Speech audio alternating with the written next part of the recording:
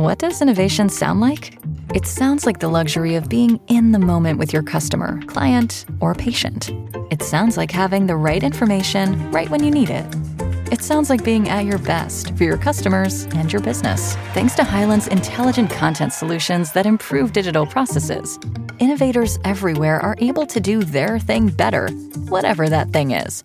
Now, who doesn't like the sound of that? Hyland, for innovators everywhere. Visit hyland.com. I'm Holly. And I'm Bridget. And this is Girls Next Level. Welcome back to Girls Next Level, everybody. We're here in our new studio and so exciting. I can't even get the proper camera going. So we're using this one for now. Got some new cables being dropped off by the Instacart. What have you been up to this last week? It's a process, but it's going good. It is. I mean, considering we're doing it all ourselves, I think we're okay. But like every day it's a new thing. Like anytime you want to upgrade anything with the production, it's just, it leads to 5 more problems that you have to tackle. Yeah, but it looks cute. Like, I like it. I like the look too. I think it's fun. Yeah.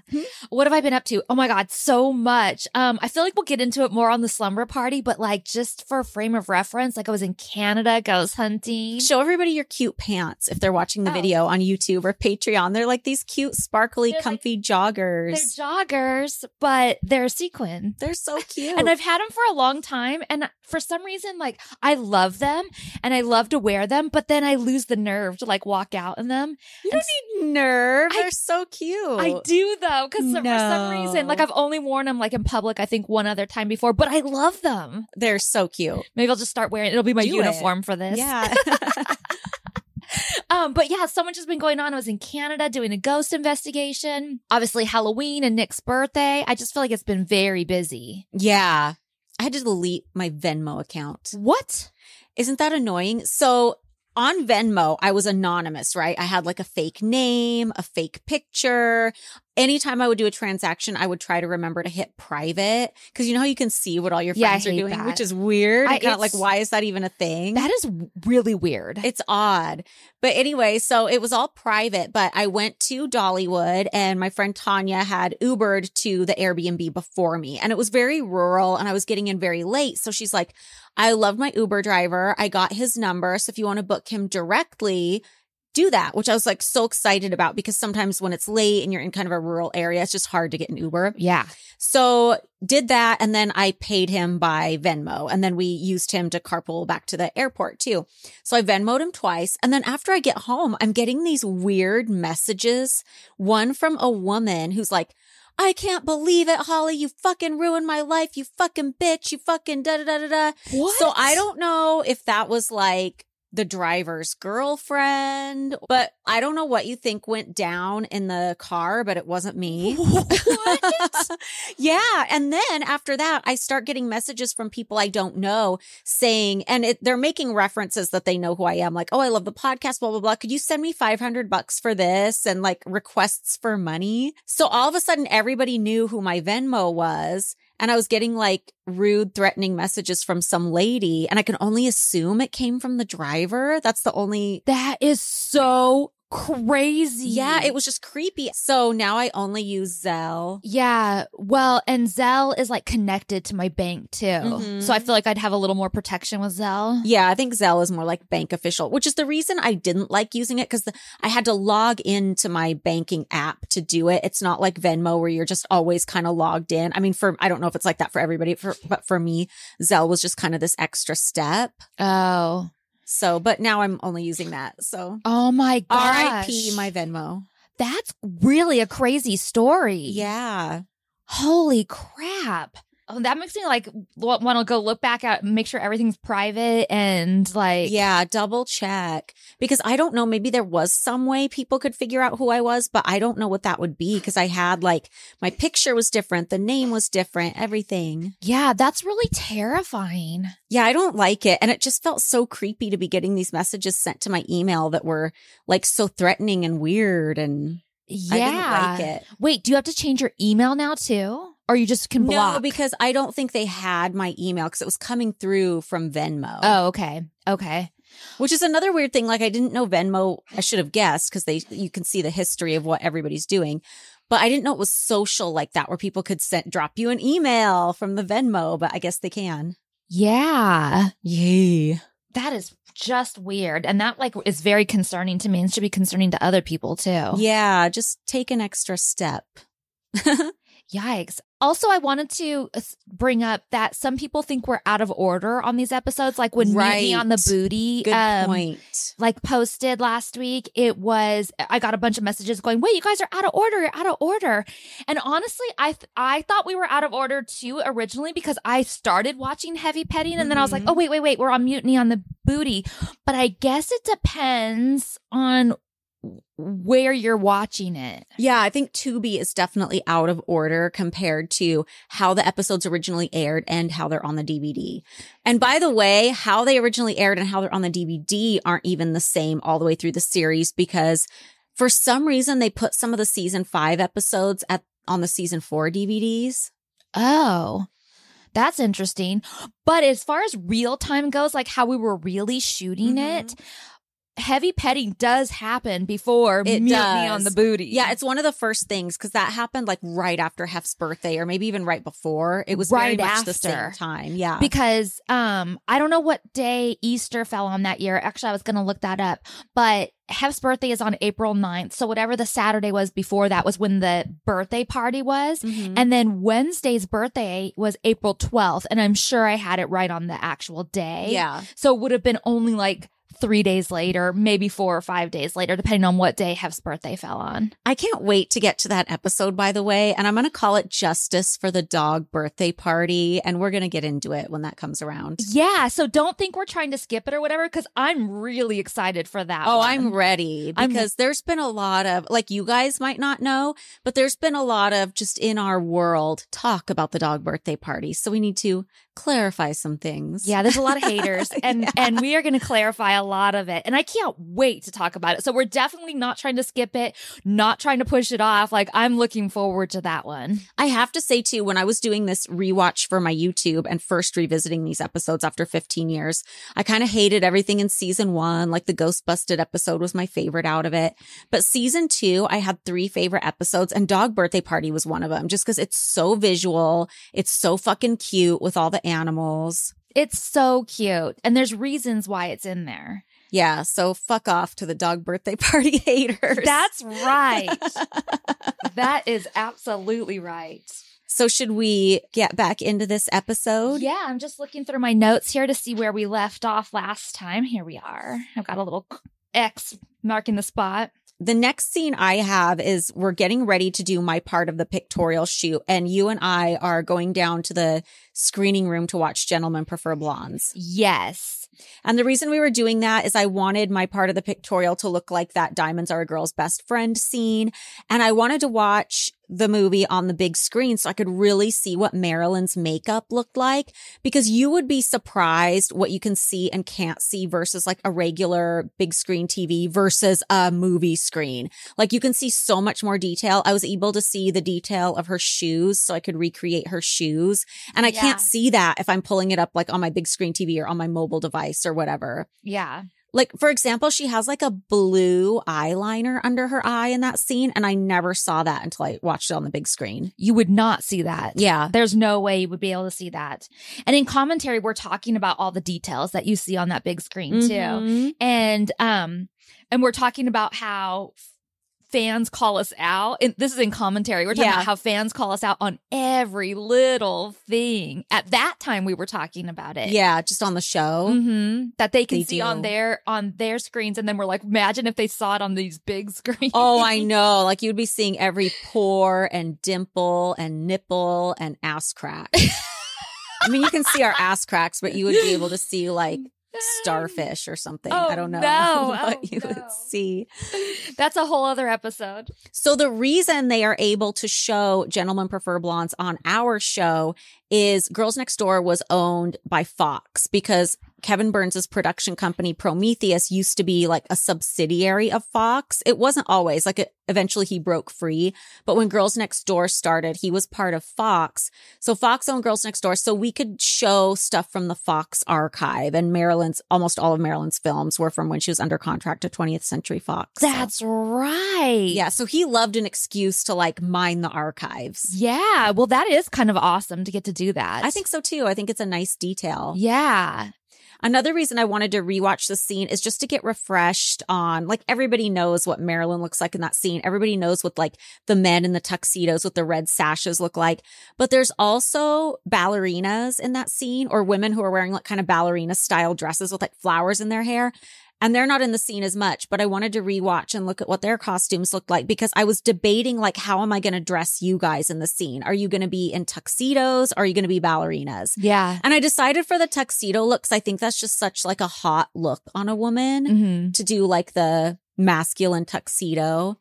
Like, I could have done ballerina, but I don't think it would have been as like effective and like sharp looking. No, and then I feel like it's such a contrast. I feel like, totally. and the other one wouldn't have been as much of a contrast. It both would have been feminine and pretty. It would have been a lot of red and pink. Yeah. In that picture. And I think that was a better contrast. Family, friends, and Lumi whole body deodorant. These are the things I'm thankful for this year. Why? Because Lumi is a DO like no other. It was created by an OBGYN who discovered BO isn't just an underarm thing, it's an all-over thing. So she developed a pH-optimized deodorant that's clinically proven to block odor everywhere, not just your pits, but your privates, your feet, and beyond. The best part? No matter where you use it, Lumi is proven to keep working for up to 72 hours. If 3 days of odor control isn't something to be thankful for, I don't know what is. Special offer, new customers get $5 off Lumi's starter pack with our exclusive code. And for a limited time, returning customers can get $5 off their next purchase of $30 or more, too. Use code NEXTLEVEL at LumiDeodorant.com, LumiDeodorant.com. Lumi is great to use anytime, anywhere, any day, basically, but I really love to use it before my workouts. I love using Lumi. I love their scents, especially the clean tangerine and the lavender sage are my favorites. They're so good to use. They're baking soda free. They're paraben free. They're pH balanced for safe use below the belt. So you can pretty much put it anywhere. I love it. It's so easy. And it's so easy to use because there's different varieties. There's sticks, there's lotions and creams and wipes. Lumi is a whole body deodorant, so it's seriously safe to use anywhere on your body. Pits, under boobs, thigh folds, belly buttons, butt cracks, vulvas, and feet. It was created by an OBGYN who saw firsthand how normal BO was being misdiagnosed and mistreated. Clinically proven to block odor all day and control odor for up to 72 hours, which is very impressive. And how does it do it? Unlike some deodorants that try to mask odor with a fragrance, Lumi is formulated and powered by mandelic acid to stop odor before it starts, more like a pre-odorant. Lumi's starter pack is perfect for new customers. It comes with a solid stick deodorant, cream tube deodorant, 2 free products of your choice like the mini body wash or the deodorant wipes, and free shipping. As a special offer for listeners, new customers get $5 off a Lumi starter pack with code NEXTLEVEL at LumiDeodorant.com. That equates to over 40% off your starter pack when you visit LumiDeodorant.com and use code NEXTLEVEL.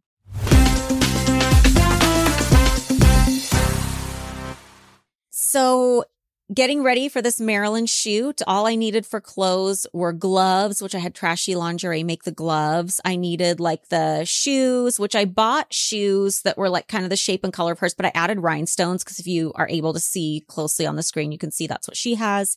I got like the rhinestone jewelry that kind of looks like it. And some of the pieces I had to glue together, like glue pieces on other pieces to make it look like what she was wearing.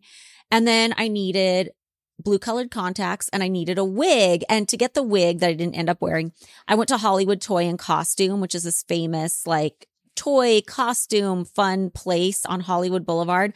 And I don't know if she's still there, but there used to be someone who worked there named Miss Sheila who would make all the wigs. They would have these crazy, amazing wigs in the window. They're probably still there. I would not be surprised if she's still there. She's amazing. Yeah. She is amazing. She did my Bride of Frankenstein wig. She did my Marie Antoinette wig. She did like a bunch of wigs for me. Yeah. Incredible. You know what one of my favorite wigs she ever did was the wig that looks like flames. Oh, yeah, yeah. It's like a big red wig with like orange and yellow in it, and it's in the shape of a big flame. Yeah. And I don't know if you ever saw, I think this was like in our early days, or maybe even like before I was a girlfriend. Yeah, Bijou Phillips came to a party dressed as a cigarette. And that was one of my favorite costumes because it's just so creative. She just wore like a white bodysuit with like white rubber boots and then the flame wig. Yeah. It was so funny. Yeah. I totally remember that. Hollywood Toy and Costume is haunted. They did a Ghost Adventures episode on it. And I forget the exact history of it, but there's a crazy weird history where there was like some weird fire in there when a bunch of like unhoused people were squatting there. Yeah, living in the basement or something. Yeah, or, I don't know. A lot has has gone something on in that building. Yeah. So the next scene is it starts with the peacocks making noises on the side of the mansion and pulls into your room, and you pull the wig out and you say, "It's wig time." Yeah. Before we get into that, people always want to know if the peacock noise was something that like disturbed me while I was asleep or woke me up or anything. Oh.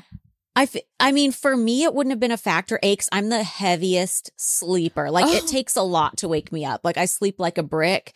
But also, I have a way, like, I'm really sensitive to, like, sounds and stimulus and stuff. But I have a way of, like, I don't know, factoring away certain things to where it becomes a non-entity. Oh. And, like, animal noises would always have been that.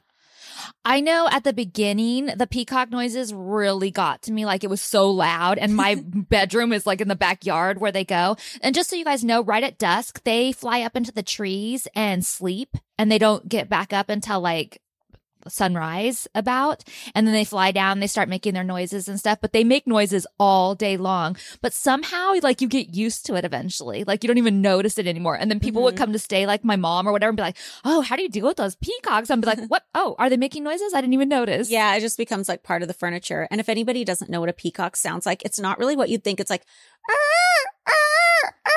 yeah. That was a pretty good impression, if I say so myself. It was. And it's almost I should be hired to do peacock voiceover. From a distance, it almost sounds like somebody yelling or like a crying type of thing. Mm-hmm. Well, if you watch our show, you definitely know what the peacocks sound like. Yeah.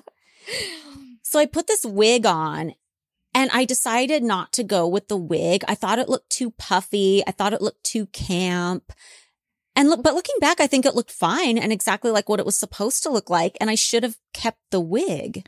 You know what? I think when you're not used to wearing wigs, and I know we wear extensions and we wear falls and that kind of stuff, so close enough, but like a full wig is really hard, I think, unless you're used to wearing it all the time. I feel like it makes such a transformation on you, and it feels so artificial that I feel like until you get used to it, it does kind of freak you out a little bit. Even though to everybody else, you might look totally normal or exactly the part.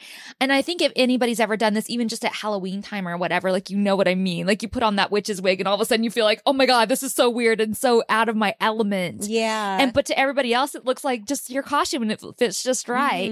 I just think it's hard to get over it in your head, to see yourself a different way. Yeah. I think I was too insecure at that time too. Like, I was too scared to like veer from whatever my typical look was for obvious reasons. I mean, if it's not obvious to anybody, like Hef would freak out over the tiniest little thing. And I just remember putting it on and thinking, I don't know, I think it's a little too much. It's a little too camp, a little too drag. Not that I don't love camp and drag. Yeah. But I was scared to go into like a Playboy pictorial with like Hef's idea of what femininity was in a wig that was too puffy. You know what I mean? Yeah. It's just like even these tiny little subtle differences. I'm like, oh no, I could never do that. Well, and we were trying so hard to please him in this because we wanted this to work. And in order for this to work, he's got to be happy with the pictures. So if there's one thing that looks too campy or too artificial or too cartoonish, and you can't do yours, then probably none of us can do ours, because it doesn't make sense for two of us to have it and one not. Yeah, then it's completely screwed. Yeah. So there was a lot at stake and a lot of risk.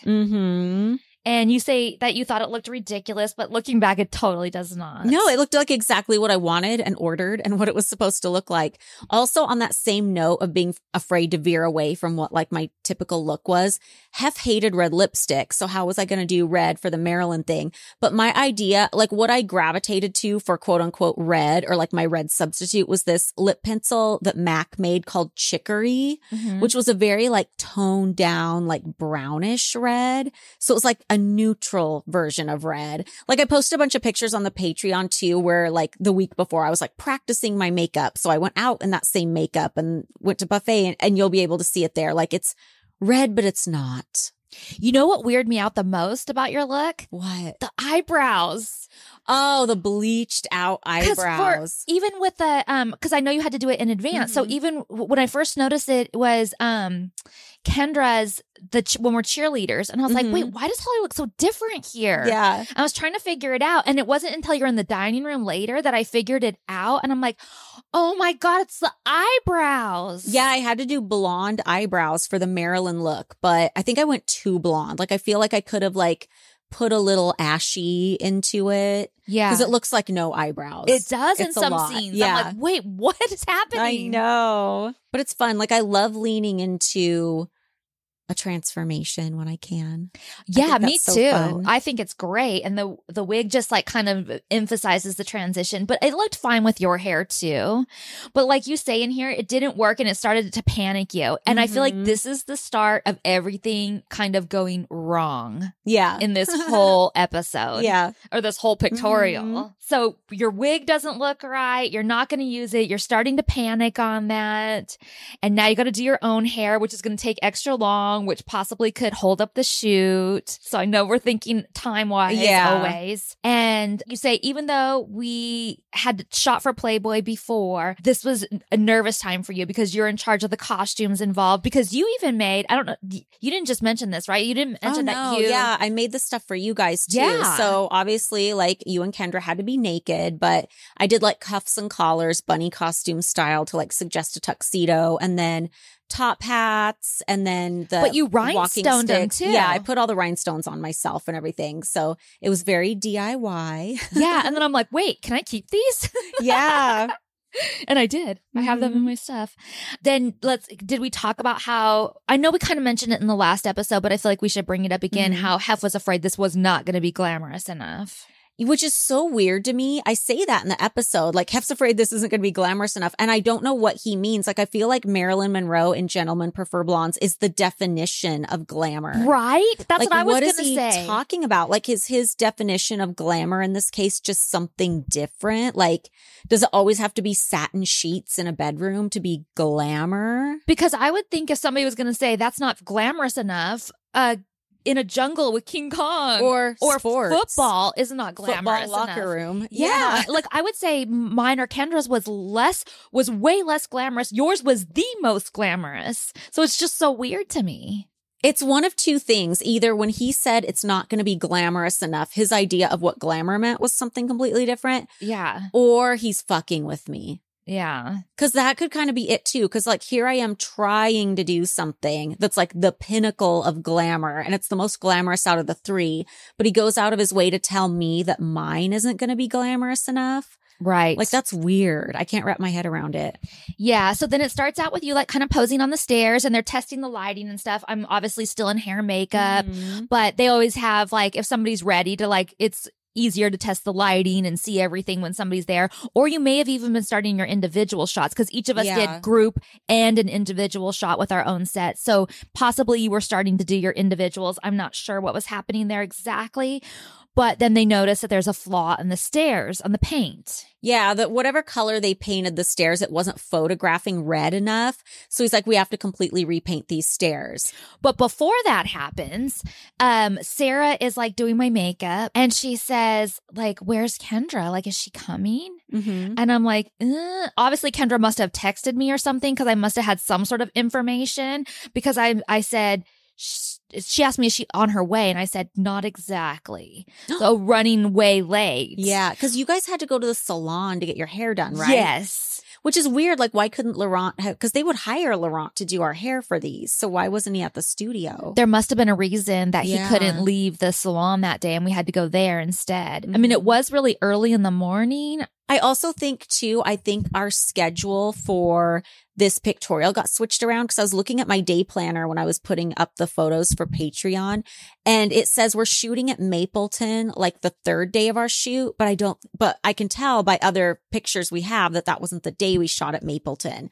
So it might have been like a whole like last minute switch around. Oh, it could have been. And maybe he wasn't able to get away. Yeah. Because we definitely went to the salon that morning, and then Kendra's late and not coming back, and they show her being late. And for people who don't remember, like the reason you guys had to have Laurent do your hair is they were like elaborate updos with like rhinestone clippies and stuff like that. Yeah. And Laurent knows how to do those updos. I mean, it's not like Playboy hair and makeup couldn't have done it, but Laurent is like the pro at those updos. Yeah. These really intricate ones. Like I feel like he was Marie Antoinette's hairstylist in a past life. I think so. Because he does those like little tiny curl towers and stuff like that. You guys, when he does an updo like that, I kid you not, I will count them next time. I swear there's at least 150 pins in my hair. Yeah. It's at like least. so heavy, and so it's not going anywhere. It's not going anywhere. Do you remember that day? Was I actually pressed that Kendra was late? Because of course in the show they play it off like I am. No, I feel like we were. She was definitely very late. Yeah. Very late. Because it's the start of a pattern, and I'm not trying to bash on Kendra in this episode at all, but it is the start of a pattern. She's the last person to get her hair and makeup done. Everybody has to do it before her. So she can sleep in because she can't get up. She is the last one to the set. She doesn't want to drive with us because she wants to sleep in. Like it's becomes a pattern, and it ends up not making a difference in this one because they have to repaint the stairs anyway. So it all works out. But it's going to be a problem in the future. So I think it has to be pointed out now. Yeah, for sure. And I don't remember specifically being like upset at Kendra or mad at her or thinking she was doing it on purpose at the time. I remember being kind of bummed, like, of course my set needs a whole extra repaint. And it's not just like a glitch. It's like you have to wait for all the paint to dry. Yeah. And like, oh, and of course Kendra's like, of course on mine, like everything. And the reason that makes a difference that everything's taking longer is because it just takes so long to get that really flattering nude shot. So you want to try all the poses you can and shoot as long as you can, but I'm getting less and less time. Yeah. So that was annoying. I don't remember being like particularly mad at Kendra, but I do remember one time when she was late to something that I was upset about. It was when my jewelry line came out and we had an appearance at Kitson to promote the jewelry line. Yeah. But it was all three of us doing the appearance, and Kendra was so late that it like significantly late, to the point where like we weren't getting there on time and there were like all these people waiting for us and stuff. And like, to her credit, she did apologize to me later about it. But I remember that day I was mad. And I think there were a couple things at play there. Like one was, is she trying to sabotage me? Cause it was kind of like my thing, cause it was my jewelry line. Like I didn't really know. But also there's kind of the feeling of, it's that inferior feeling we were talking about last week about how we always have to do stuff as a group. Cause like the jewelry line was my thing, but I'm not good enough to do the appearance for it by myself. You know what I mean? Right. The holidays are here, guys, and that means one thing. It's time to start shopping for the men in your life, and there's no better place to look than True Classic. Ladies, you need to gift your men the best fitting t-shirts, jeans, and sweaters from True Classic. True Classic's ultra comfortable, perfect fitting essentials make for the perfect gift for a significant other, friend, brother, dad, a cousin, even a secret Santa. Our friends at True Classic are on a mission to maximize men's confidence by elevating their style. Trust me when I say this is a gift that will make your man look nice. A gift for him, but it's really a gift for you, if you know what I mean. And right now, for a limited time this November, they're giving our listeners a special Black Friday deal all month long, up to 60% off site-wide at trueclassictees.com/nextlevel. So I got a couple of tees just in time for Nick's birthday, and I gifted them to him already. And he is super picky about t-shirts and the way they fit, and he loved them. So I can tell you, if you've got a picky guy, he will like these. I'm always nervous about buying him clothes because they have to fit a certain way. And your guy is probably the same. I mean, it's hard to find a good t-shirt. Is it going to be soft enough? Is it going to be long enough? Is he going to like it? There's so many things to consider, but True Tees takes that guesswork out of it for you. When Nick tried them on and liked them, I knew I was going to be adding some more of those to my Christmas shopping list. Trust me, the men in your life need this. So if you're ready to do them a favor and upgrade his closet, shop now with my exclusive link at trueclassictees.com/nextlevel and save up to 60% off site-wide during their November holiday sale. That's trueclassictees.com/nextlevel. This year, I'm thankful for True Classic.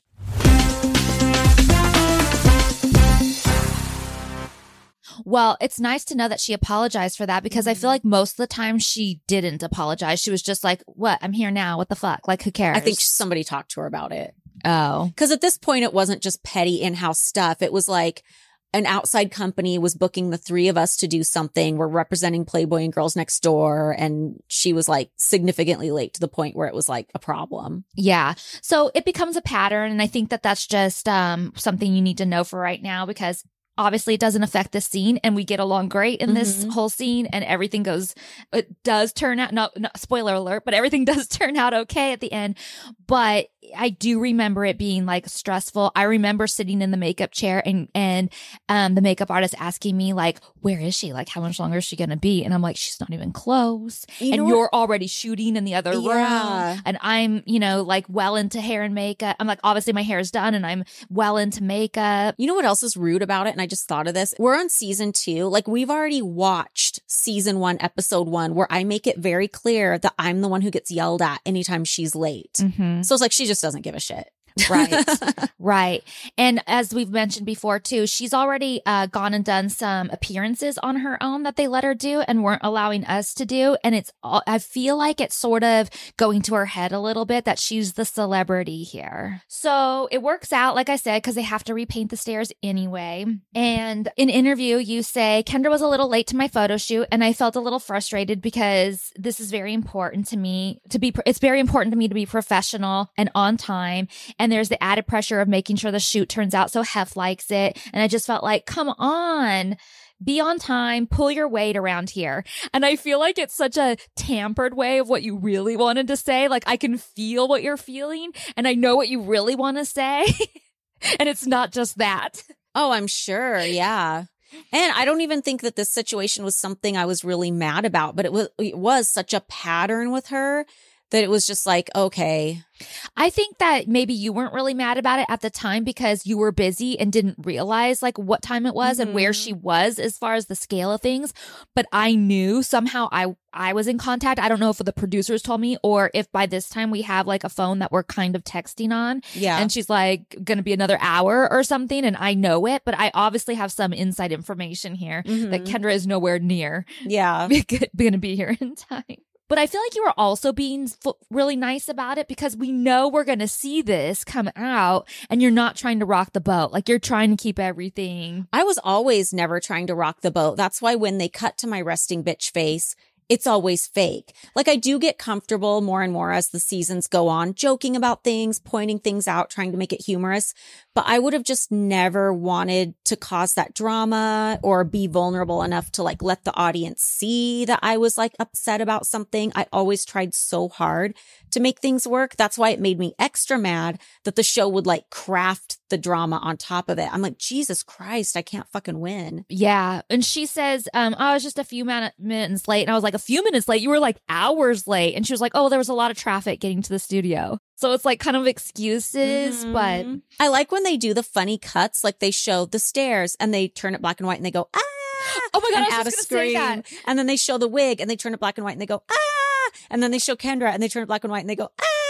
It's so funny. I thought that was really cute. I really like that. It's really funny. And each scream is different. And I feel like each scream, for some reason, goes with what they're talking about. It does. I don't even know how they do that because if you told me pick a scream that goes with this, I wouldn't know what that scream is. But when I hear it, I knew it was the right scream for each thing. And I have to say about this episode, like, I don't mind this drama for the show. I think because I wasn't necessarily that pressed about this incident, like there would be other things, sure. But I am fine having this as the content conflict and I kind of liked playing into it. And I thought the edits they did were cute and funny. Well, because this is real drama. Like they really did have to repaint that last minute. And you were like, okay, do that real fast. And Arnie's like, well, there's nothing fast about it. Like we have to repaint it and then let it dry. Yeah. And like you say later, I was literally sitting around watching paint dry. Literally. It was literally not what we were doing.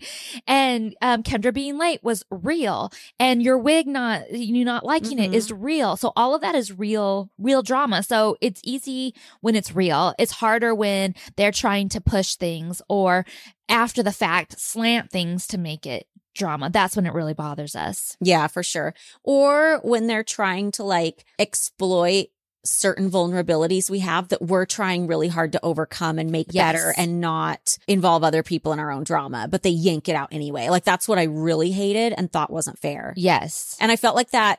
Again, I know you guys hate it when I say this, but I felt like they only did that to me and you and not Kendra. And that's a whole theme of this episode I want to talk about is breaking down on camera because we'll get to it, but you start crying later. And there's an episode in season 2 where I start crying on camera. And I know you always say you're very emotional. It's very easy for you to make you cry.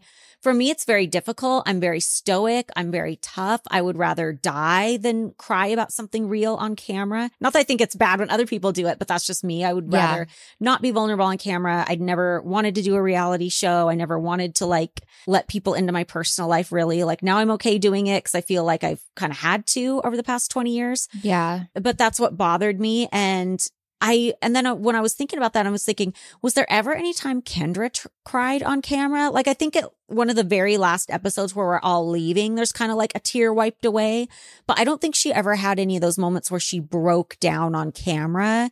And I think that's because they never pushed her in that way. Like they were fine having her be the comic relief. They were fine making her look like she was bad at sports, but they never tried to get like that emotion and that vulnerability out of her. See, I complained to Kevin about this at one point because I was like, it's not fair that you guys are always showing me crying. And I know that I am crying, but it's because they're really pushing me. Like I've said before, the interviews felt almost like therapy sessions to me because they were really like pushing me. Well, why do you feel that way? And when you're really digging for answers like that, it makes me, and I think a lot of people, very emotional. And you're trying to like figure this all out. And it's on camera. Yeah. And like I said, you kind of forget about the cameras and you feel like you're talking to friends and stuff.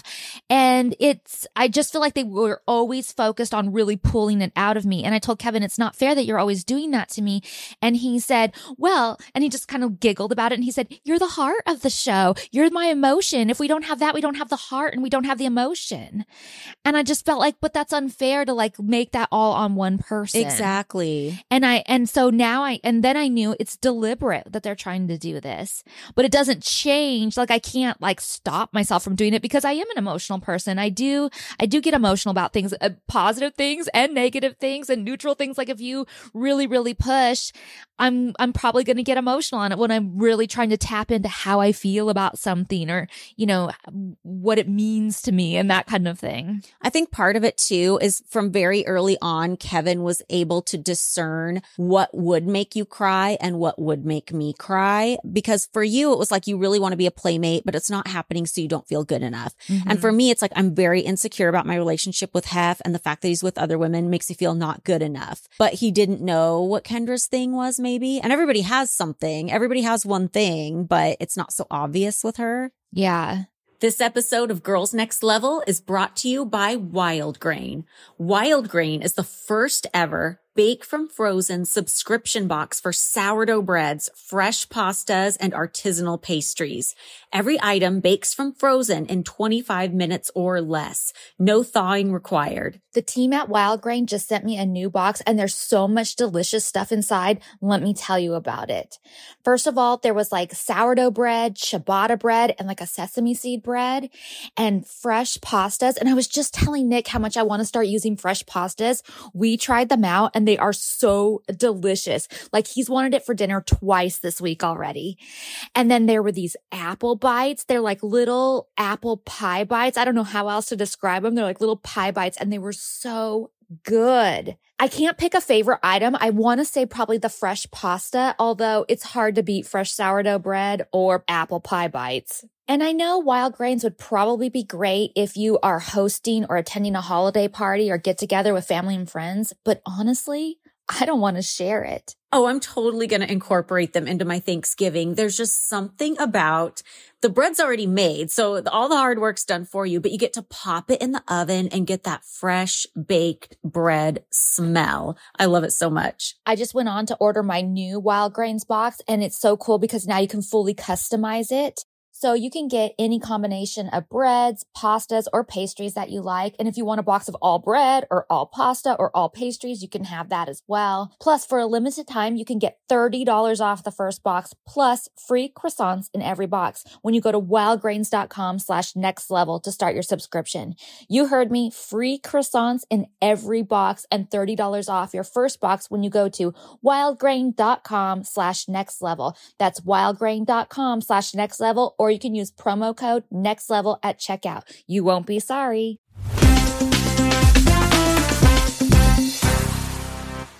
And in an interview, I say, I think Holly was getting kind of upset and, of course, worried that it wasn't going to work out or we weren't going to be able to shoot that day. Because I do remember thinking, holy shit, we might not even be able to do this today.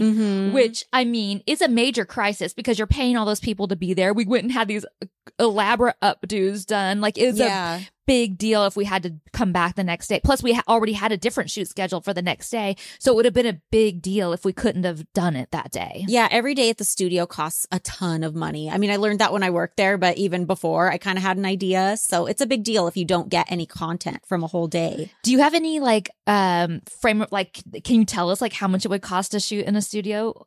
Kind of. Well, when I joined as the Playmate editor, I cut the budget in half. Part of that was because we were able to switch from film to digital because Playboy was still shooting on film at that time and it was very expensive to get it all processed. In fact, there was a company that would process the film and Playboy was keeping that company in business because they were the last ones still using film. Oh my God. So when we switched to digital, that was a big cut, but also I was able to cut the time down it took to get the content Hef wanted because Arnie and Steve, the photographers, were under contract. So they were going to be paid the same no matter how many days we shot. But every day that you shot, you had to hire and pay the day rate for hair, for makeup, for lighting crew. The two assistants each photographer needed, the stylist. So each day you shot just got very expensive. And not to mention the set building.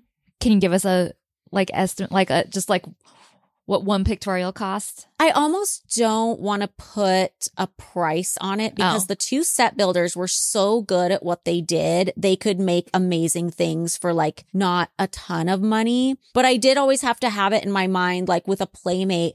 Okay, we're going to shoot at a location in LA, which back then would cost $5,000 a day if you were just doing stills. Or you could have a couple sets or a set. I think that's my cord delivery. Oh, gotta love that Instacart. Yeah. I'm trying to remember, for example, when we shot Regina, the Playmate from Germany, we shot one day at the Charlie Chaplin apartments. So that was $5,000. And then we had this German beer hall made. And I don't remember the cost of what a day of set building was. But we had that. We had the set. We had one location. And then the rest of the stuff we shot on someone else's set that we reused. Oh. But just kind of painted different. Yeah. So I would guess maybe my personal budget for a Playmate shoot was $10,000 for set and location. Oh, okay. Yeah. That's less than I thought it was, actually. Yeah. But I know you said you cut it in half, so it was more before. Yeah. And also keep in mind, this is 20 years ago, so it would cost a lot more now. Yeah, totally. Because I would have no idea. If somebody said, how much does a shoot cost? I'd be like, Oh my gosh, things were so expensive. I remember there was this one centerfold Hef was approving. And he goes, I love it, but what would make it really unique is if she was wearing stockings. And I go, okay, we can do that, but that's $10,000 just because that's another shoot day is $10,000. Yeah. Oh, so it was $10,000 per day? Basically, when you think about what it costs to hire everyone for that day. Whoa. So he decided on no stockings. But she still looked amazing. Yeah, sure. I incorporated the stocking idea into the rest of her photos. But to go back and shoot that exact centerfold, I'm okay, but that's $10,000. Yeah. So then the stairs are repainted and they're dry. Arnie says, I think they're good to go. And you say, finally, now let's get this done. And they show you shooting alone on the stairs. They're really hot shots. I think. Thanks. I think you guys look so good too in those outfits. And I just think the whole thing is really cute. I like all of ours. I like Me too. all three I of really them. do. You know what I have to say is, and this is probably going to be my least favorite thing when I talk about this episode, even though it really isn't an episode thing, is I hate the group photo of me that he chose for the magazine. Just the way my body's positioned, I look kind of bloated and I'm doing this dumb, like hands in the air, ta-da pose. That's a Bridget pose. And I know there's better photos because I have the Polaroids from that day. And I know there's way better poses where my body looks amazing and it's just sexier and like more natural looking, but that's not what he picked. And I'm like, why? Like we would always commiserate about that, like me and the photographers about the photos. And like my favorite thing is like anytime Steve Wada would shoot something he really loved, he'd turn around to me and go, "It'll never get published." Such a bummer. I know. So anyway, I hate my group photo that they picked. Not of you guys. I think you guys look amazing in all the photos. But of me, I'm just like, really? That's the one? Like I get to shoot the pictorial of my dreams and that's the one you pick? Ugh. I think we're just extra critical of ourselves too. We are. I know you guys have heard us talking about microdosing, but if not, maybe you're new here. Just know that all sorts of people are microdosing daily to feel healthier and perform better. Our show today is sponsored by Microdose Gummies. Microdose Gummies deliver perfect entry-level doses of THC that help you feel just the right amount of good. So first of all, let me just tell you that these gummies really do taste amazing, and they have several different flavors to choose from, and they make you feel amazing. I've used them to help me get in the zone when doing creative work. I mean, it really helps to get creative and really hone in on those things that you're trying to like figure out. I think of myself as a pretty creative person, but I'm not going to lie. Sometimes it's hard to be creative on a consistent basis. And some days I'm just doing my thing. And other days I feel like nothing good is going to come into my head and I just can't get it out there. For those days, I eat half a microdose gummy to relax and get centered. And then after a little while, suddenly the ideas start coming and those creative juices start flowing like it's one of my best days, just enough to spark creativity, not so much that I feel hazy. That's what I need sometimes, and these microdose gummies are consistently there for me. I love it for creativity too, but I also love it to take away some of my anxiety. It's the perfect thing to help me wind down at the end of the night when I just want to get that relaxed, grateful perspective. You know what I mean? I've got so many people in my family taking these just to get a good night's sleep. All around, these things are like a 10 out of 10 for me. Microdose is available nationwide. To learn more about microdosing THC, go to microdose.com and use code NEXTLEVEL to get free shipping and 30% off your first order. Links can be found in the show description, but again, that's microdose.com and code NEXTLEVEL.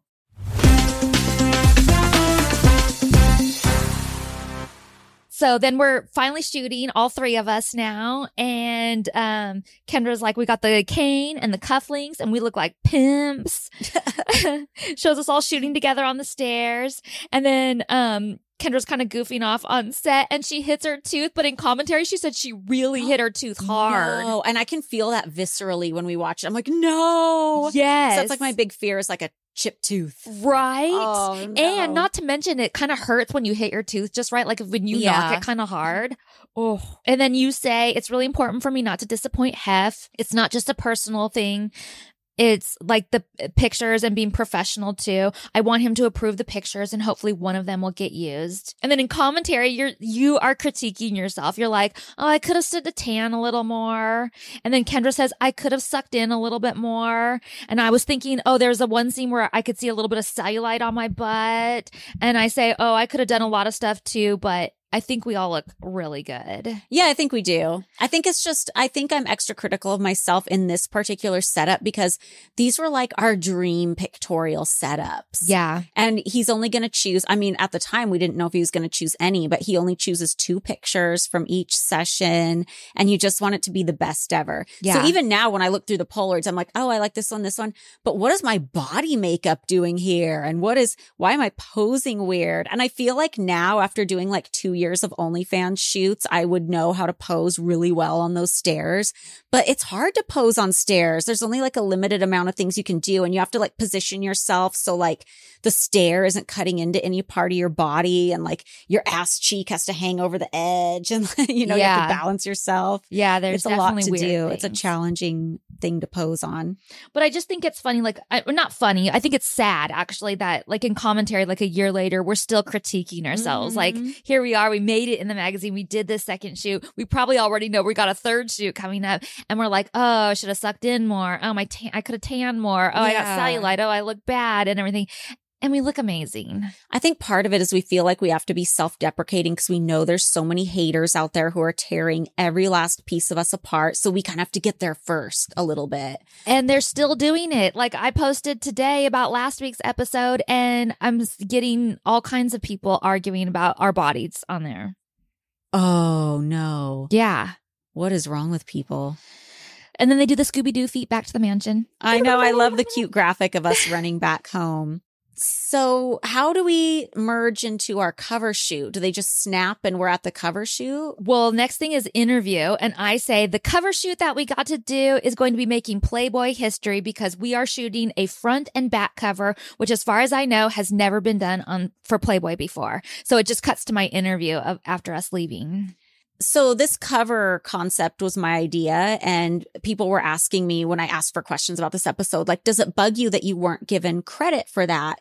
And I think it does now. I think at the time, I don't remember it bothering me just because I felt like, you know, whether it was through commentary or the Girls Next Door coffee table book, I could pipe up and say, oh, this is my idea, you know, like I didn't feel like I was being totally left out. But now looking back, I'm like, yeah, fuck you. Like, why is that not included? And it makes me think about how also Playboy has like tried to erase us from their history, which I think is kind of funny. And this started happening before I wrote my book, you guys, because if it would have happened after I wrote my book, I would totally understand. But it started happening to all three of us maybe like a year to a year and a half after we moved out. And the reason this is odd, like I'm not sitting here being conceited like, oh my God, we're so great. They need to like pay homage to us all the time. But the way Playboy operated, and we were very familiar with how they operated, was Playboy was always very deferential to its own history. Like they were always printing like retrospectives and best ofs, and they were always very proud of their history. And like every Playmate who'd ever been in the magazine, even if it was a Playmate who kind of like went rogue, so to speak, and like went against the company or something, they were always very proud of their history. But I started noticing after about a year and a half, because I would still get Playboys sent to my house, and I like looking at them because I was curious about, oh, what are they doing with the centerfolds these days and stuff. And I noticed they would do things like they would have a pictorial of the greatest blondes in all of Playboy's history. And this was only like 2 years after we left. Like our spinoffs were still on E, like we were still relevant. And I thought for sure, oh, I'm going to have to rip a picture out for my scrapbook because we're going to be in it. Nope. Yeah. Not at all. I remember. Every blonde celebrity who'd ever posed for Playboy, every blonde celebrity who'd done a Playboy adjacent pictorial that never got published, even like for the longest time, I remember Steve Wada shot a pictorial of Jenna Jameson, but Playboy didn't want to use it because it was quote unquote too porn. But that was in there. Even that was in their list of like best blondes, or like Playmates of the Year who were blonde, but not us. And I noticed that in several different things that Playboy did. I'm like, damn, they are like, yeah. And then there was this thing where they had a singer do a cover, and I don't remember when this was. It was like in 2014 or something. So still before my book came out. So I didn't have like any reason to be exiled. But I saw her tweet about this cover she did, and she was bragging about how she was quote unquote like the first bunny to ever conceptualize and direct her own cover that she appeared on. And I'm not mad at her because I'm sure Playboy told her that she was, and she probably believed that. But I was pissed because I was like, I conceptualized our last 3 covers and directed the last 2 and was on all 3. So wait, how is she the first person to conceptualize and direct her own cover? Right.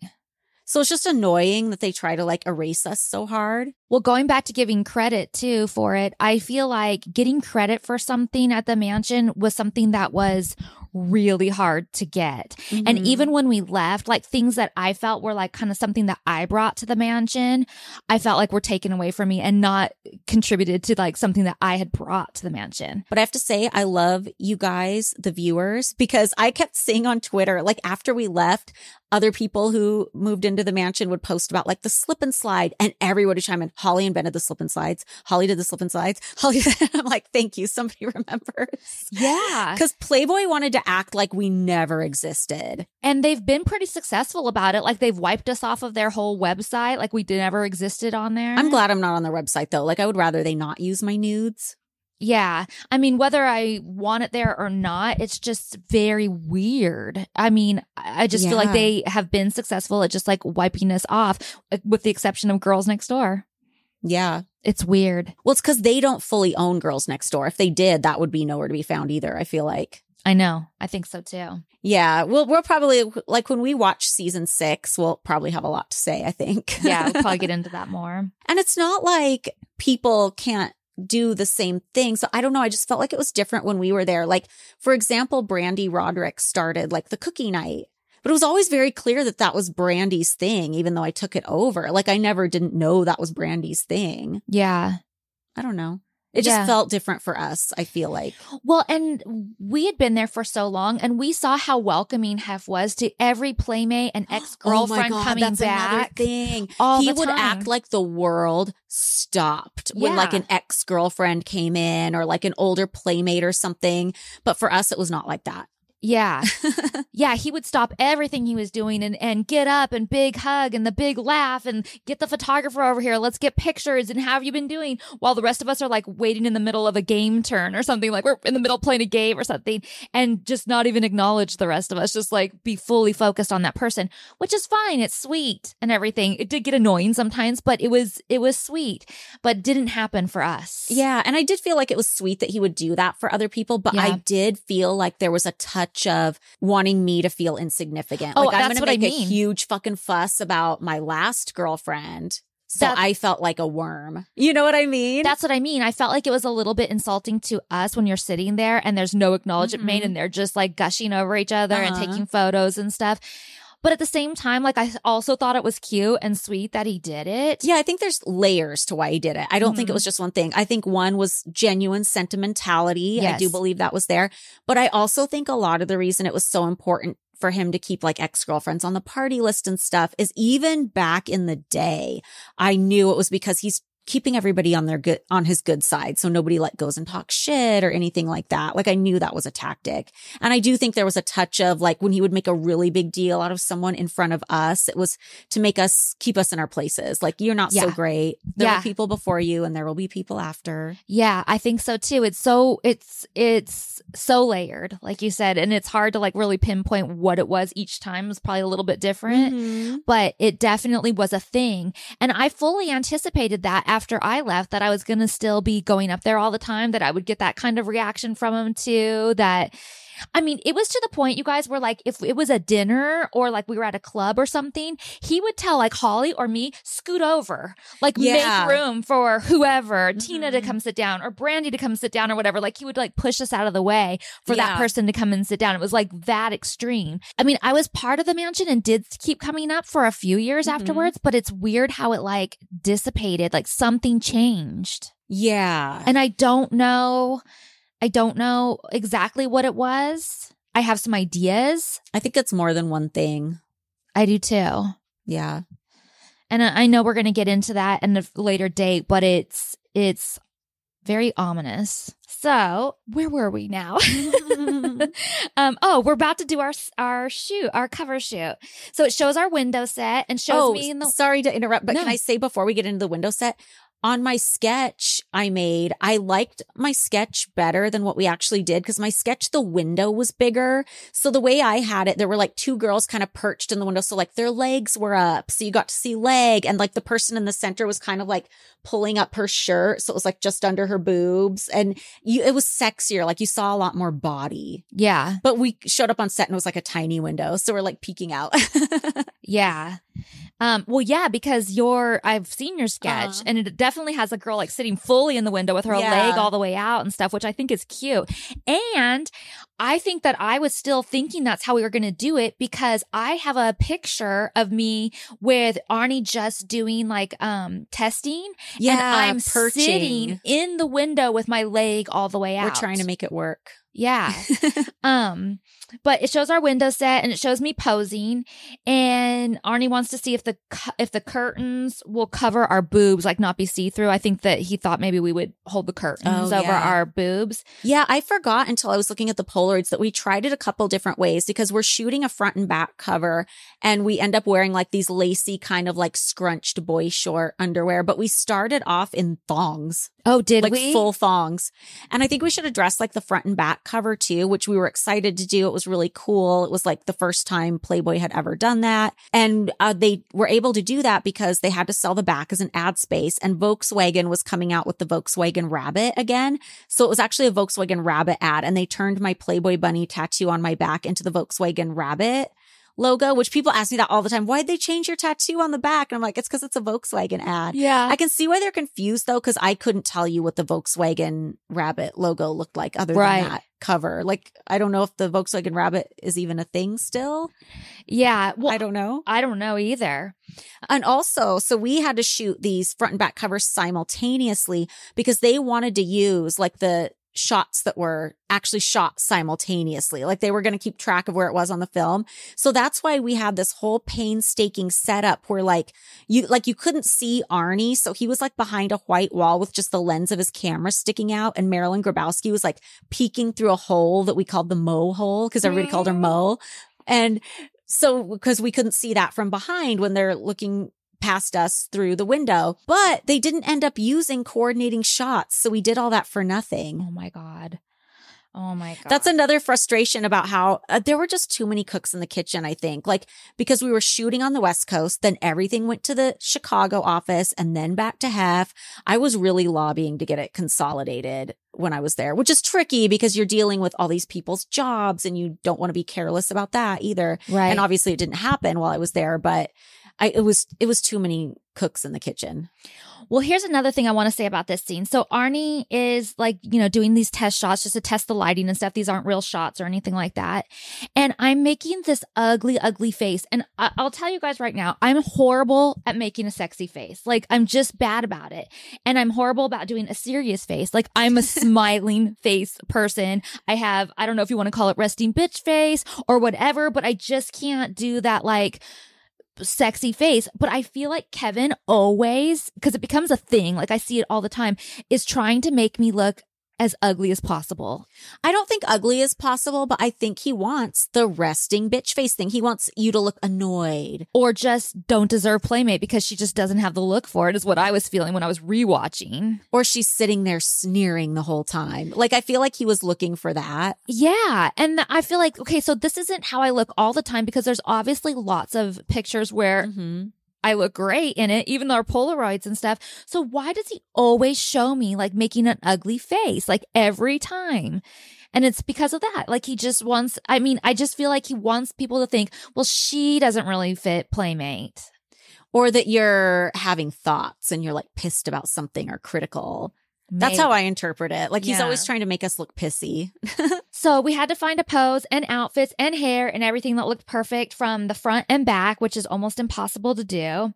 And it shows us posing in the window. And Arnie says, okay, here we go. And as he says that, there's this spooky music that plays and Marilyn walks into the background of the set. Dun, dun, dun. Is this the first we're really seeing of Marilyn Grabowski in this series? We saw her in our last cover shoot. Oh, yeah, because she was there for the cover. And she makes the phone call to Hef, but she doesn't play a significant role. And she's not like, they don't show her in there directing like she does. So Marilyn Grabowski, as we probably told you before, was the West Coast editor of Playboy. So she supervised like the Playmate of the Year shoots, the celebrity shoots, and most of the Playmate shoots as well. And I'm honestly surprised she wasn't more involved in just the rest of our shoots. She just kind of popped in for the covers. Yeah. And I didn't know if that was just the way things operated with her, or maybe if she was keeping her distance at first because she was so close with Hefsek's wife. Oh. I didn't know if it was like a loyalty thing. I don't know. Yeah. But she was great to me when I worked at the studio. Yeah. We tried to reach out to her for an interview, but we can't find her. How do like production companies find people? Because she's been in documentaries lately. Like she was in the Anna Nicole Smith documentary. She was in something else. Like how do production companies, do they get on like LexisNexis or something?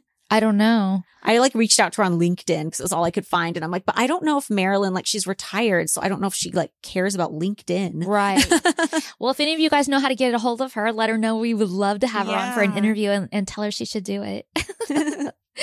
So Arnie yells out, your butts are all the same, right? And then Marilyn is now officially. They're not. Officially on the set and says Holly, and I couldn't really understand what she says, but I think she says make a prettier hand. A prettier hand. I'm like trying to do it as we speak. And it's so funny because I saw someone comment, even though we haven't even posted about this episode yet, somebody commented on it and said, what the hell? If somebody told me make a prettier hand, like what does that even mean?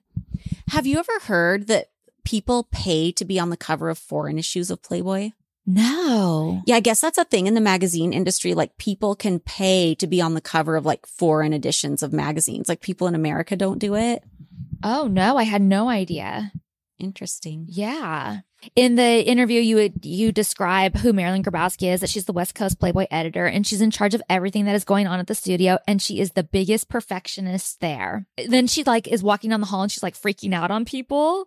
Like, I need people here, and I need you to be going to the mansion, and you need to help wherever. And she's like flipping out on everybody, like all stressed. And I feel like it wasn't that stressful at the studio. I mean, maybe it was for her because she had to make sure everybody was doing what they needed to be doing. But I just felt like all of a sudden it got stressful. Yeah, I don't know. Or maybe like we weren't in the hall when she was. I think maybe things were buffered maybe a little around us. Maybe. I don't know. Yeah. I loved our lingerie for this shoot. I thought it was so pretty. It was just very like delicate, lacy, matched, but wasn't exactly the same. Yeah. And you talk about in commentary how long how long this shoot took, and you said it took 2 days that we were shooting this. I saw in my day planner from back then that we had to go back and shoot another day. So we didn't get it the first day. Yeah. So it was a mess. And there's some fun. Not only that, but they had to repaint the house, you said. Oh, I'd forgotten that. So the house wasn't painted, like something was reflecting or doing something weird on the house paint too. Damn, that was a theme with this pictorial. Yeah.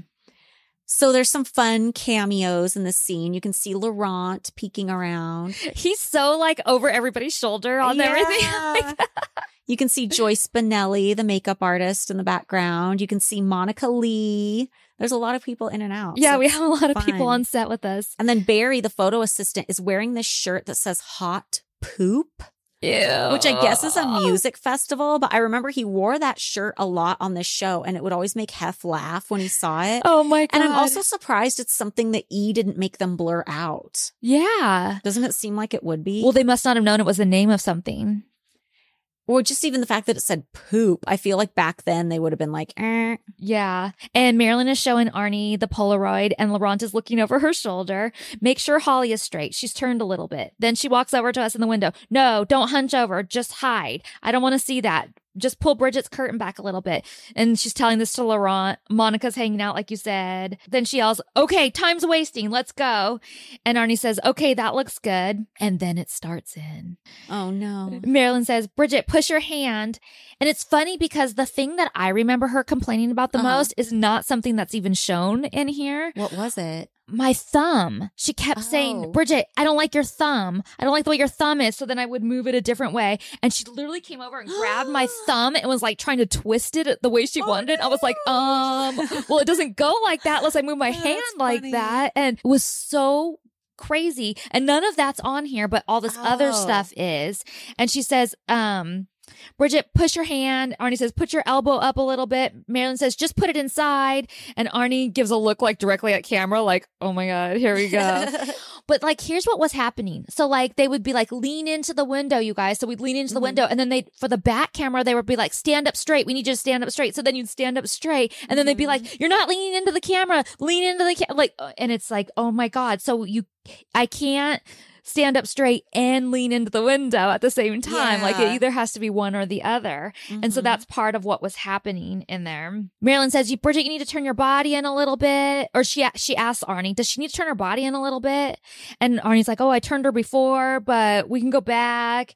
And then she says something. And then she says she's gotten a little heavy. What? I didn't hear that. Yeah, I'm bummed that you didn't hear it because I wanted to ask you about this because it almost sounds inserted to me. Oh, weird. Like she didn't say that in reference to me or in reference here anyway. And that Kevin added that in. That could be because I don't think any of us look like we've gained weight compared to ourselves in this photo shoot at all.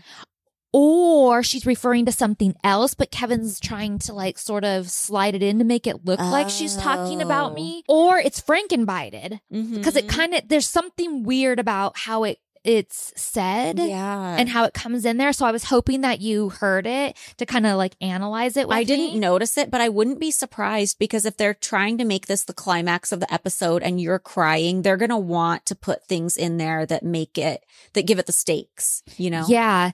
Or she really said it and I didn't hear it at the time.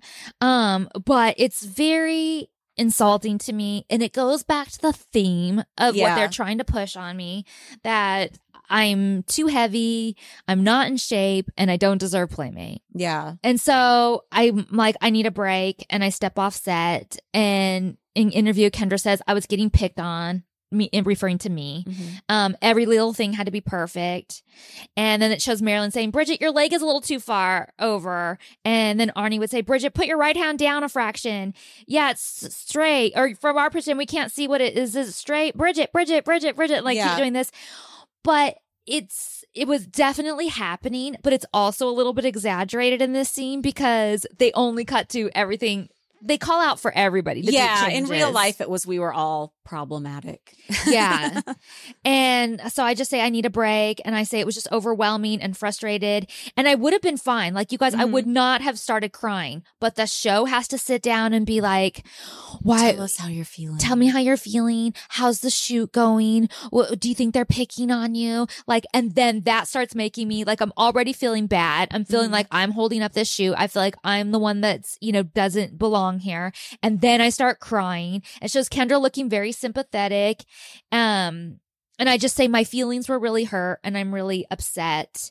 And I was upset, but it wouldn't have been so much of a drama. And then when people start, like, I really appreciate it. Like when people feel bad and like come and like give me support.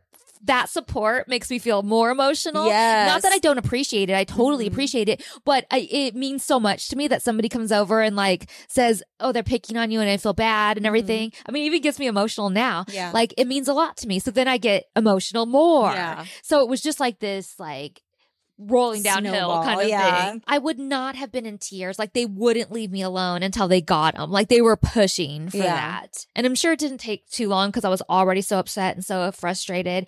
But I'm back in the makeup room and I'm crying. And I just say, well, I don't know what they wanted from me. I don't know what I was supposed to do. It just kept being me, that everything was wrong with. And then after the last pictorial and being left out of the whole scene, that's still bothering me, And I'm just feeling like I'm too much of a burden to be in these shoots. Yeah. Like I'm burdening the whole thing or I'm holding the whole thing up. And then I keep going on. I say, everybody's like, do this, do that.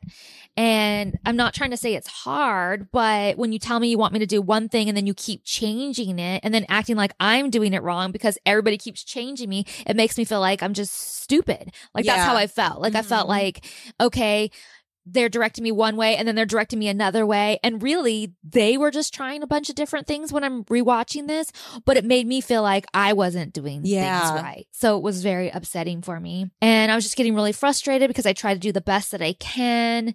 Doing a new pictorial obviously means the world to me. And I want it to be right and I want it to be perfect. And I don't want to be the one that's messing it up. And I feel like I am. Yeah. So, and then in an interview, Kendra says, I totally understood why Bridget was feeling the way she was during the cover shoot. I would have felt the same way and I felt really bad for her. And she comes up and she starts massaging my shoulders. And I had to stop right there for a second and be like, ask myself, and I wanted to bring it up for this, why couldn't that have always been the friendship there? Well, it's hilarious that you say that, because when I think of that scene, when I was writing my book and my editor was going over it, she said, you have to include something in this book about Kendra being nice, because when it gets to the end and you get mad at her for her tweeting that she was never friends with you and Bridget, it doesn't make sense, because I'm reading this book and I'm just seeing somebody who's selfish and, not a friend. And that was the only thing I could think of. That was the only thing I could think of where she like went out of her way to be nice, was when she came and like rubbed your shoulders for 2 seconds. Yeah. And then it makes me question, like, I don't think I was ever dumb for being mad at her for blasting on her Twitter that she was never friends with Holly and Bridget, because it was just that snobby, I'm better than you thing that she was always trying to project in those days. Yeah. But I look back and I'm like, yeah, there were a lot of moments of like camaraderie and fun, but I think that was based more on the fact that she's not the mean girls. Yeah. Yeah. That was my number one question right here. It's like, why couldn't this always have been the friendship and the support that we needed that from each other? Mm-hmm. And yeah, you see it here and it is very sweet, but it was so fleeting Mm-hmm. and it wasn't the norm. Yeah. It was very much like this was an exception for her to like see what was going on and actually feel bad and like come and try and make me feel better. It was literally the only thing I could think of when I was asked to put something nice about Kendra in the book. That's crazy. Yeah. And then I joke and say, she should have done it a little longer. She could have done it a little longer. Kendra said she was getting frustrated herself. Mm-hmm. And so I think that says a lot too, that everybody was kind of getting frustrated. Everybody was. I mean, I think I'm more like a robot, so you don't see it. I'm just sitting there like making the adjustments, thinking in my head, Jesus Christ, when are we going to get it? But everybody was. Yeah. I mean, even when we interviewed Arnie in season 1 and stuff, he was getting frustrated at this shoot. Like everyone was just really frustrated and at wit's ends. And of course, Bridget will get emotional and cry. And then they don't even use the coordinating photos, so it was all for naught. Oh my God. And then we're back in the window, all touched up, and Arnie says, okay, we're ready to go. And then we start shooting, and now Marilyn's like, yeah, that's great. Everything looks great.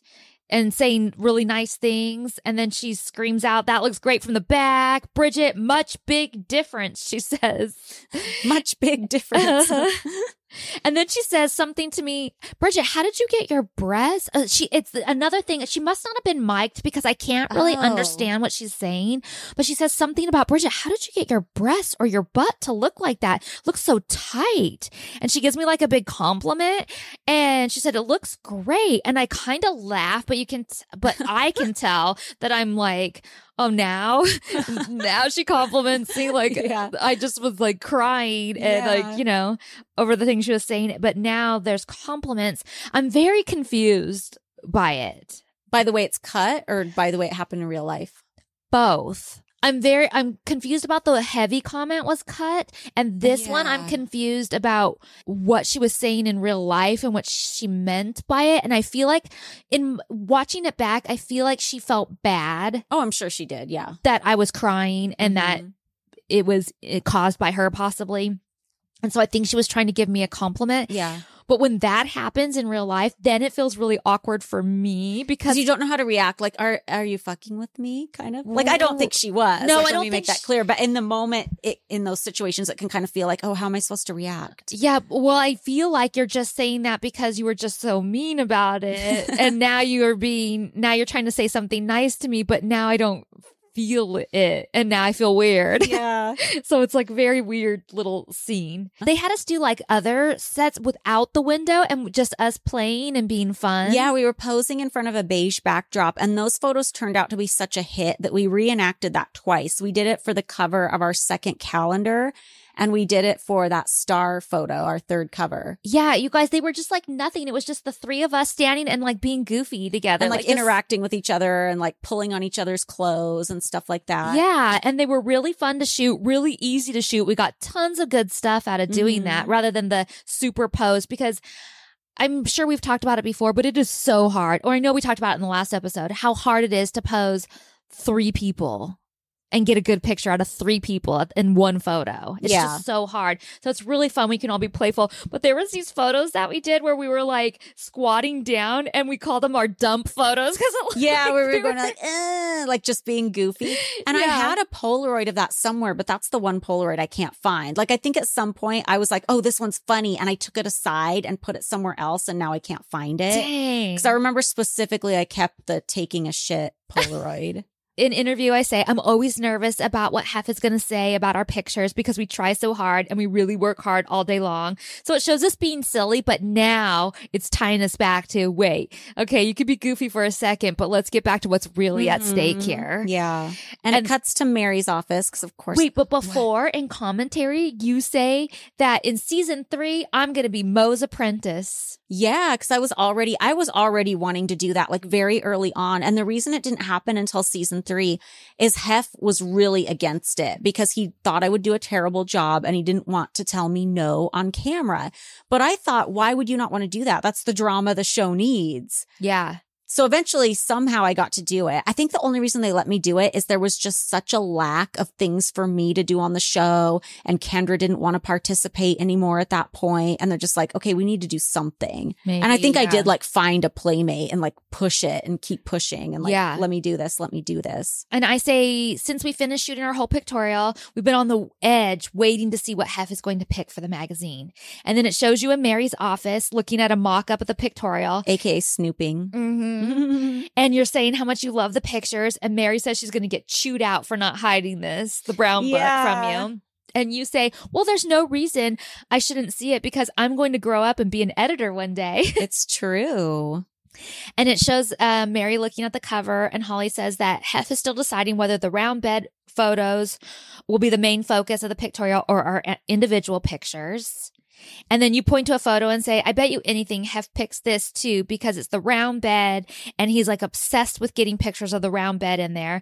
And I think he's more interested in the round bed than he is of us. I mean, truth. And in commentary, Kendra says there should have been a blooper special edition page. And I feel like that would have been really cute. Well, we did it on our last calendar, remember? Each page had like a blooper because we would have like a main picture on each calendar page. And then there would be 2 little squares and one would be like a second choice and one would be a blooper. Yeah. We love a blooper. We do love bloopers. And of course it shows Hef looking through mine and he hates all of mine. He's like crossing everything other out. options. But to be fair, they did send awful ones of mine. Like I even had to go in there and tell him, no, I swear there's better ones. Ask for more. Like I don't know why they choose the photos they choose. It makes no sense. Yeah. And I say I'm a little worried that Hef will choose those pictures over our individuals and our themed ones because that's more typical Playboy style on the bed. Loose hair rather than hardcore themed in like King Kong hands type of thing.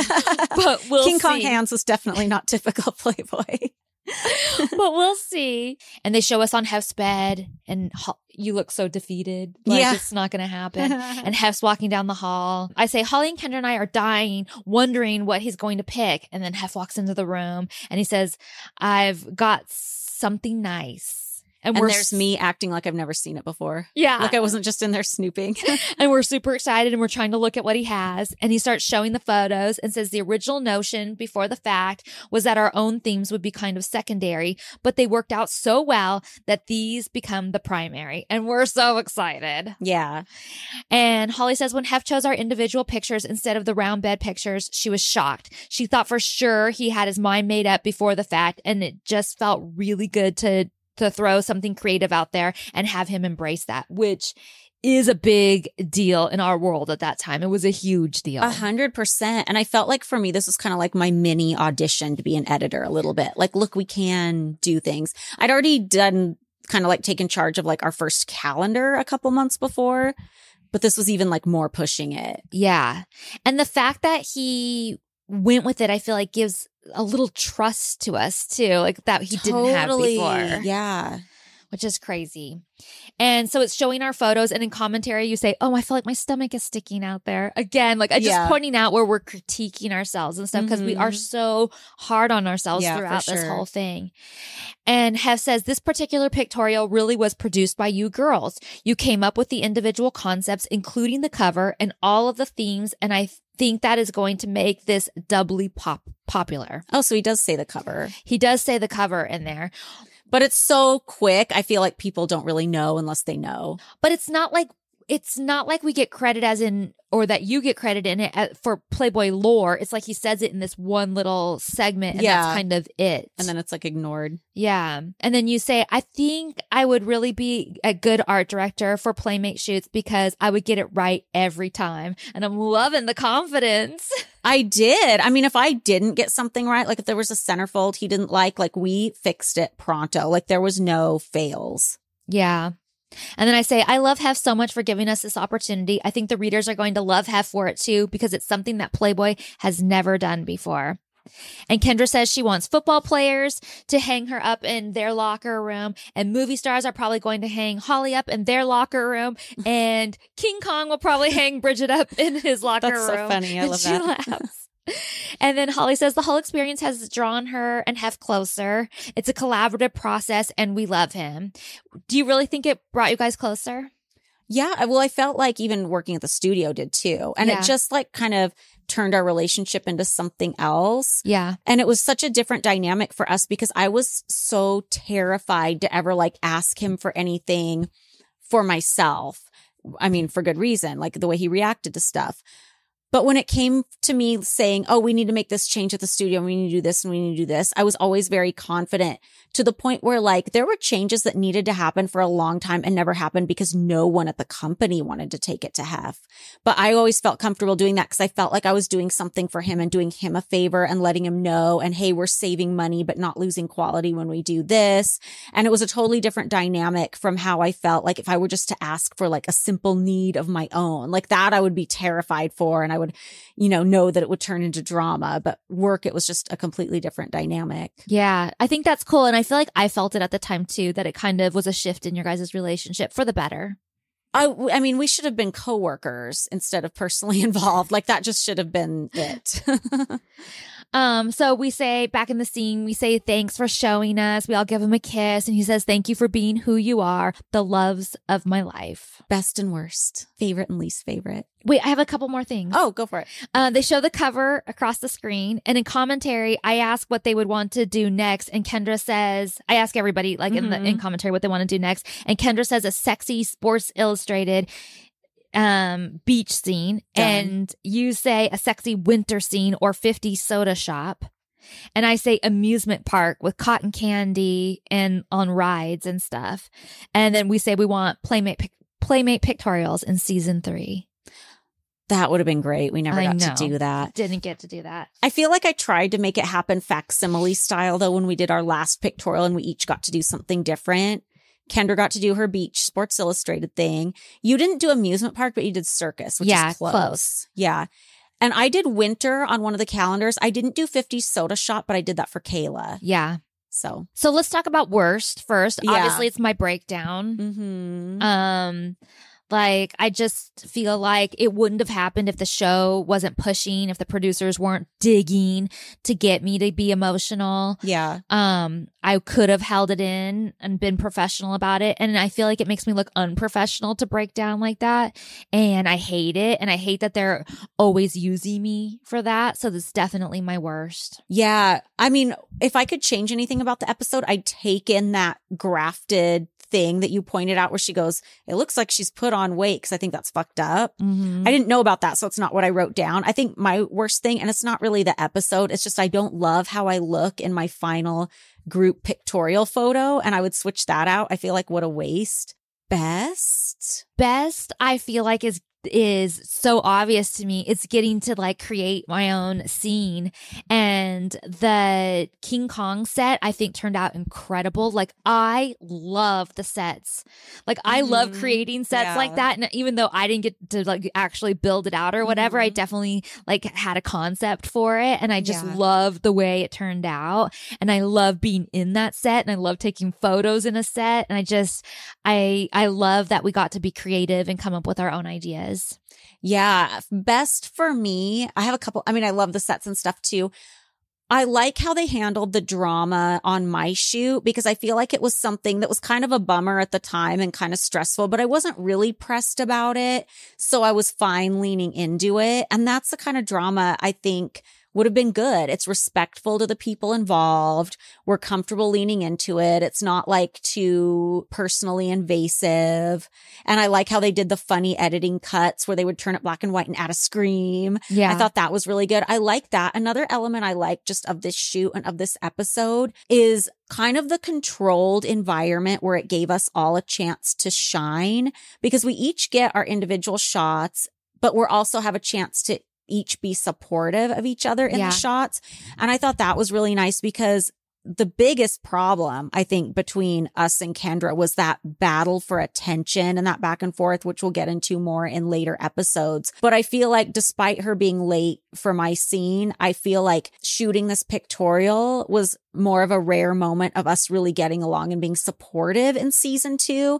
And I think what contributed to that is we were given this controlled environment where we each felt important enough to choose a theme and get to shoot individually, but we all had fun being in each other's shoot. And that's kind of like in an ideal world, how things would have operated for us as a group all along through the whole thing. Like we could each shine at our own things and support each other, but it wasn't always like that. Yeah. Agreed. So that's Mutiny on the Booty. Yeah. And I feel like, I don't know, wasn't watching the time, but I feel like it was extra long too. Yeah. We'll see if it is after the edit, but for sure. Yeah. So next week we'll either be back with an interview or we'll be talking about San Diego, our San Diego trip, because that's the next episode. I don't know what's next on Tubi if you're streaming on Tubi, but according to what came out and what's on the DVD, it's San Diego. When is Heavy Petting? After San Diego? Yeah, it's like episode 6. Oh, okay. Or something like that. We'll get to it. We will get to it. Yeah, we'll get to it. So if you guys would like more content, please check out our Patreon at patreon.com/girlsnextlevel. We're also on YouTube. So we'll see you guys there. Yeah. Bye, guys. Bye.